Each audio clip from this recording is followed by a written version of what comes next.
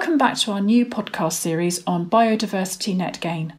I'm Fiona Sawyer, a professional support lawyer in the Herbert Smith Freehills London planning team, and I'm here with Martyn Jarvis, a senior associate in our team.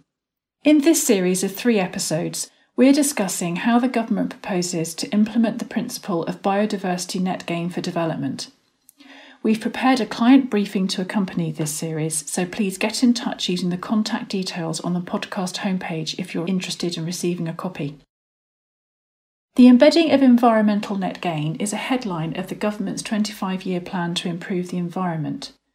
The principles for biodiversity gain in planning have been clearly set out in the Environment Bill. Although the bill will not now return to Parliament until autumn at the earliest, there is little doubt that the planning system will soon incorporate a requirement for biodiversity net gain to ensure the protection and promotion of biodiversity alongside the revival of the government's plans for major increases in house building and the infrastructure revolution to support it. In episode 1 of this series, we considered what the proposals for biodiversity gain in planning require. In the rest of this series, we will take a brief look at the ways in which a development may achieve the biodiversity gain objective, and how the net gain requirement ties in with an important green infrastructure policy in the emerging New London Plan, namely urban greening. Today, we are discussing the ways in which a development can achieve the biodiversity gain objective. Hello again, Martyn. Hello. So, developers will want to know what the practical implications are of the biodiversity gain requirements. Where's the best place to start? So as we discussed last time, new planning permissions will sometime soon be deemed to be granted subject to a planning condition to secure that the biodiversity gain objective is met.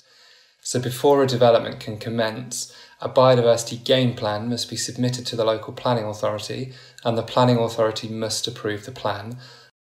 The biodiversity gain plan must include information about the steps taken or to be taken to minimise the adverse effects of the development on biodiversity, the pre-development biodiversity value of the site, the post-development biodiversity value of the site, any registered off-site gains allocated to that development and their value, and any biodiversity credits purchased for the development.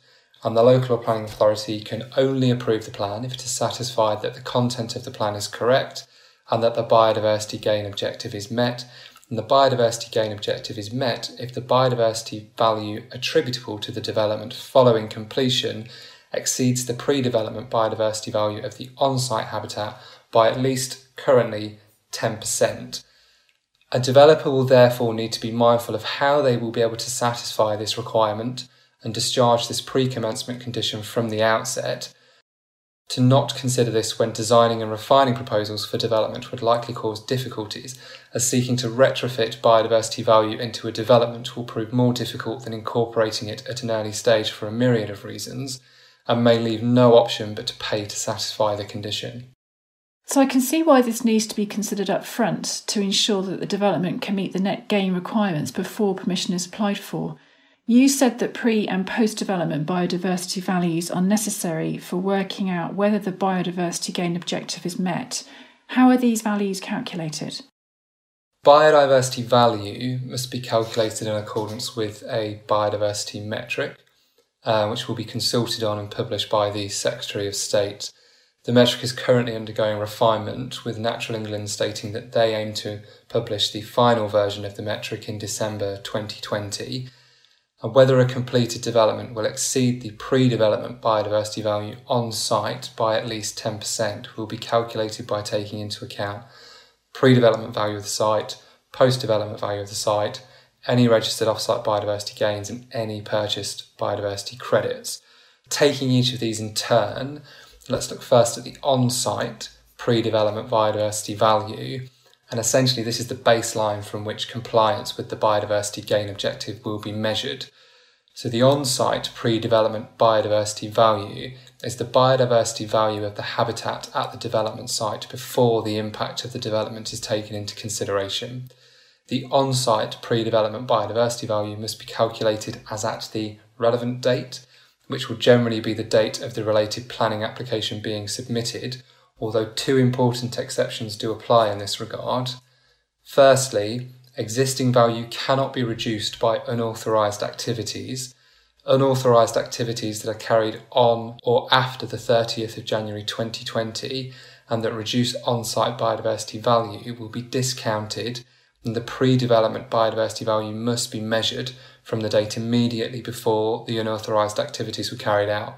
So essentially this is looking to ensure that someone doesn't have a site, carry out a lot of works to lower its biodiversity value significantly so that they can then more easily achieve the 10% gain.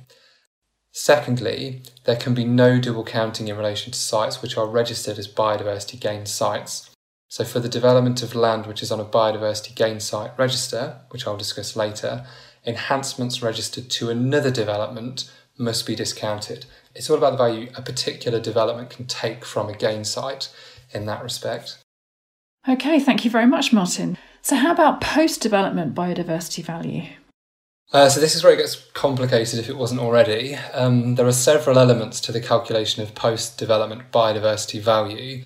The starting point is to consider what the biodiversity value will be on-site after the development has been carried out. Now, should the biodiversity value on-site after development has been completed be 10% more than the biodiversity value before the development was carried out, nothing further will be required to satisfy the condition. However, it's important to understand that for increases to on-site biodiversity value to be taken into account, any habitat enhancement resulting from the development must be required to be maintained for a period of at least 30 years after the development is completed. The requirement for maintenance for a period of 30 years may be secured through a planning condition, a planning obligation in a Section 106 agreement, or a conservation covenant. Planning conditions and planning obligations will no doubt be more familiar to listeners. However, conservation covenants are being introduced by the Environment Bill and therefore are less likely so. In short, for planning purposes, a conservation covenant is a covenant contained in an agreement between a landowner and a responsible body where the agreement requires a landowner to do or not to do something on land owned by the landowner, or allows or requires a responsible body to do something on that land. The agreement must have a conservation purpose, which is discussed in the Environment Bill, and the agreement is intended by the parties to be for the public good. Our real estate team can provide further information on conservation covenants for listeners who are interested. Thank you very much, Martyn. So that covers calculating on-site biodiversity, both pre and post-development. What about off-site gains and biodiversity credits? How are they taken into account when calculating the post-development biodiversity of a development? So if we start with registered off-site biodiversity gains, and to understand how this works, we need to discuss what biodiversity gain sites are. So a biodiversity gain site is land where a person is required under a conservation covenant or a planning obligation to carry out works for the purpose of habitat enhancement. That or another person is required to maintain the enhancement for at least 30 years after the completion of those works. And the enhancement is to be made available to be allocated in accordance with the terms of the covenant or obligation to one or more developments for which planning permission is granted. The particular conservation covenant or planning obligation, which in effect creates the biodiversity gain site, will determine which developments a biodiversity gain site may be allocated to. The Environment Bill provides that the Secretary of State may make regulations for a register of biodiversity gain sites. There isn't a lot more known at this point of time in that regard, but it would be expected that the responsible bodies involved in entering into those covenants and obligations would be required to notify of them and then arrange for them to be registered on that register. So in essence, a biodiversity gain site allows for enhancements to be provided on land off-site, which can be used to offset on-site losses or to increase the on-site gains achieved so as to meet the biodiversity gain objective. The identification of biodiversity gain sites, and more so their allocation to particular developments, will be critical for the benefit of them to be realised. There is clearly a potential mutual benefit for the parties involved in that allocation, being the owner of the land which provides the enhancements and the developer who wants to take advantage of it, and there will also be the need for the responsible authority to be content with that allocation. Ensuring a biodiversity gain site is properly able to be allocated to a particular development will likely be complex and will require, I think, significant future planning. There is also going to need to be some strategic thinking about the allocation of biodiversity gain sites if they are to play a real beneficial role in the delivery of increased habitat value and also to unlock development. This will be the case for developers, but this will also be the case for local authorities.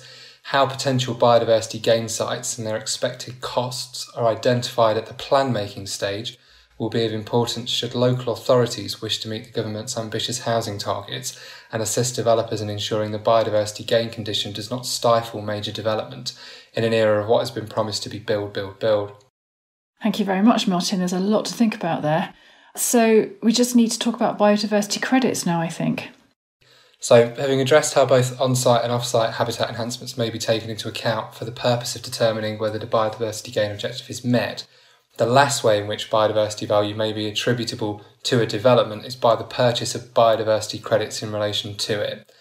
Where a development cannot achieve the biodiversity gain objective on-site, and there is not a biodiversity gain site able to be allocated to that development, a developer will have no option but to purchase biodiversity credits to achieve the biodiversity gain objective and discharge the biodiversity gain condition, allowing the development to commence.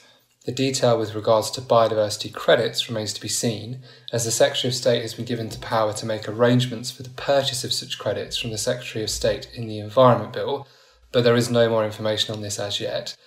The value of biodiversity credits and the cost for them relevant to that value is not yet known in any form, though it is required that in setting the price for these, the Secretary of State must have regard to the need to determine an amount which does not discourage the registration of land in the biodiversity gain sites register, so essentially not to set the price so it's cheaper to purchase biodiversity credits than it is to secure habitat enhancements on a biodiversity gain site. Given the likely importance of biodiversity credits in unlocking developments deemed to be subject to the biodiversity gain condition, the detail of their value, the cost attributable to that value, and more so their availability to be purchased will be of importance for the developers. How the government then uses the monies received from the purchase of biodiversity credits to deliver habitat enhancements that they have been purchased in relation to will be of much greater importance for the environment and whether the government's aims of achieving biodiversity net gain will be realised. Thank you very much, Martyn. Thank you. We've reached the end of this podcast. In this and the previous podcast, we've talked about the requirements for biodiversity gain in planning and the ways in which a development can achieve the biodiversity gain objective. In the next podcast, we'll discuss the overlaps between the biodiversity gain objective and the urban greening policies contained in the emerging New London Plan. If you're interested in receiving a copy of the client briefing we prepared to accompany this series, please get in touch using the contact details on the podcast homepage. And please also get in touch if you've got any questions on this podcast or any others in the series. Please note that these podcasts are intended to provide a general overview of our thoughts on how the government proposes to implement the principle of biodiversity net gain. We've tried to ensure that the information we've presented is accurate at the time of recording, but the law can change quickly and a general overview can't account for the many different factors that can affect individual circumstances, so please seek independent legal or professional advice. Thank you for listening.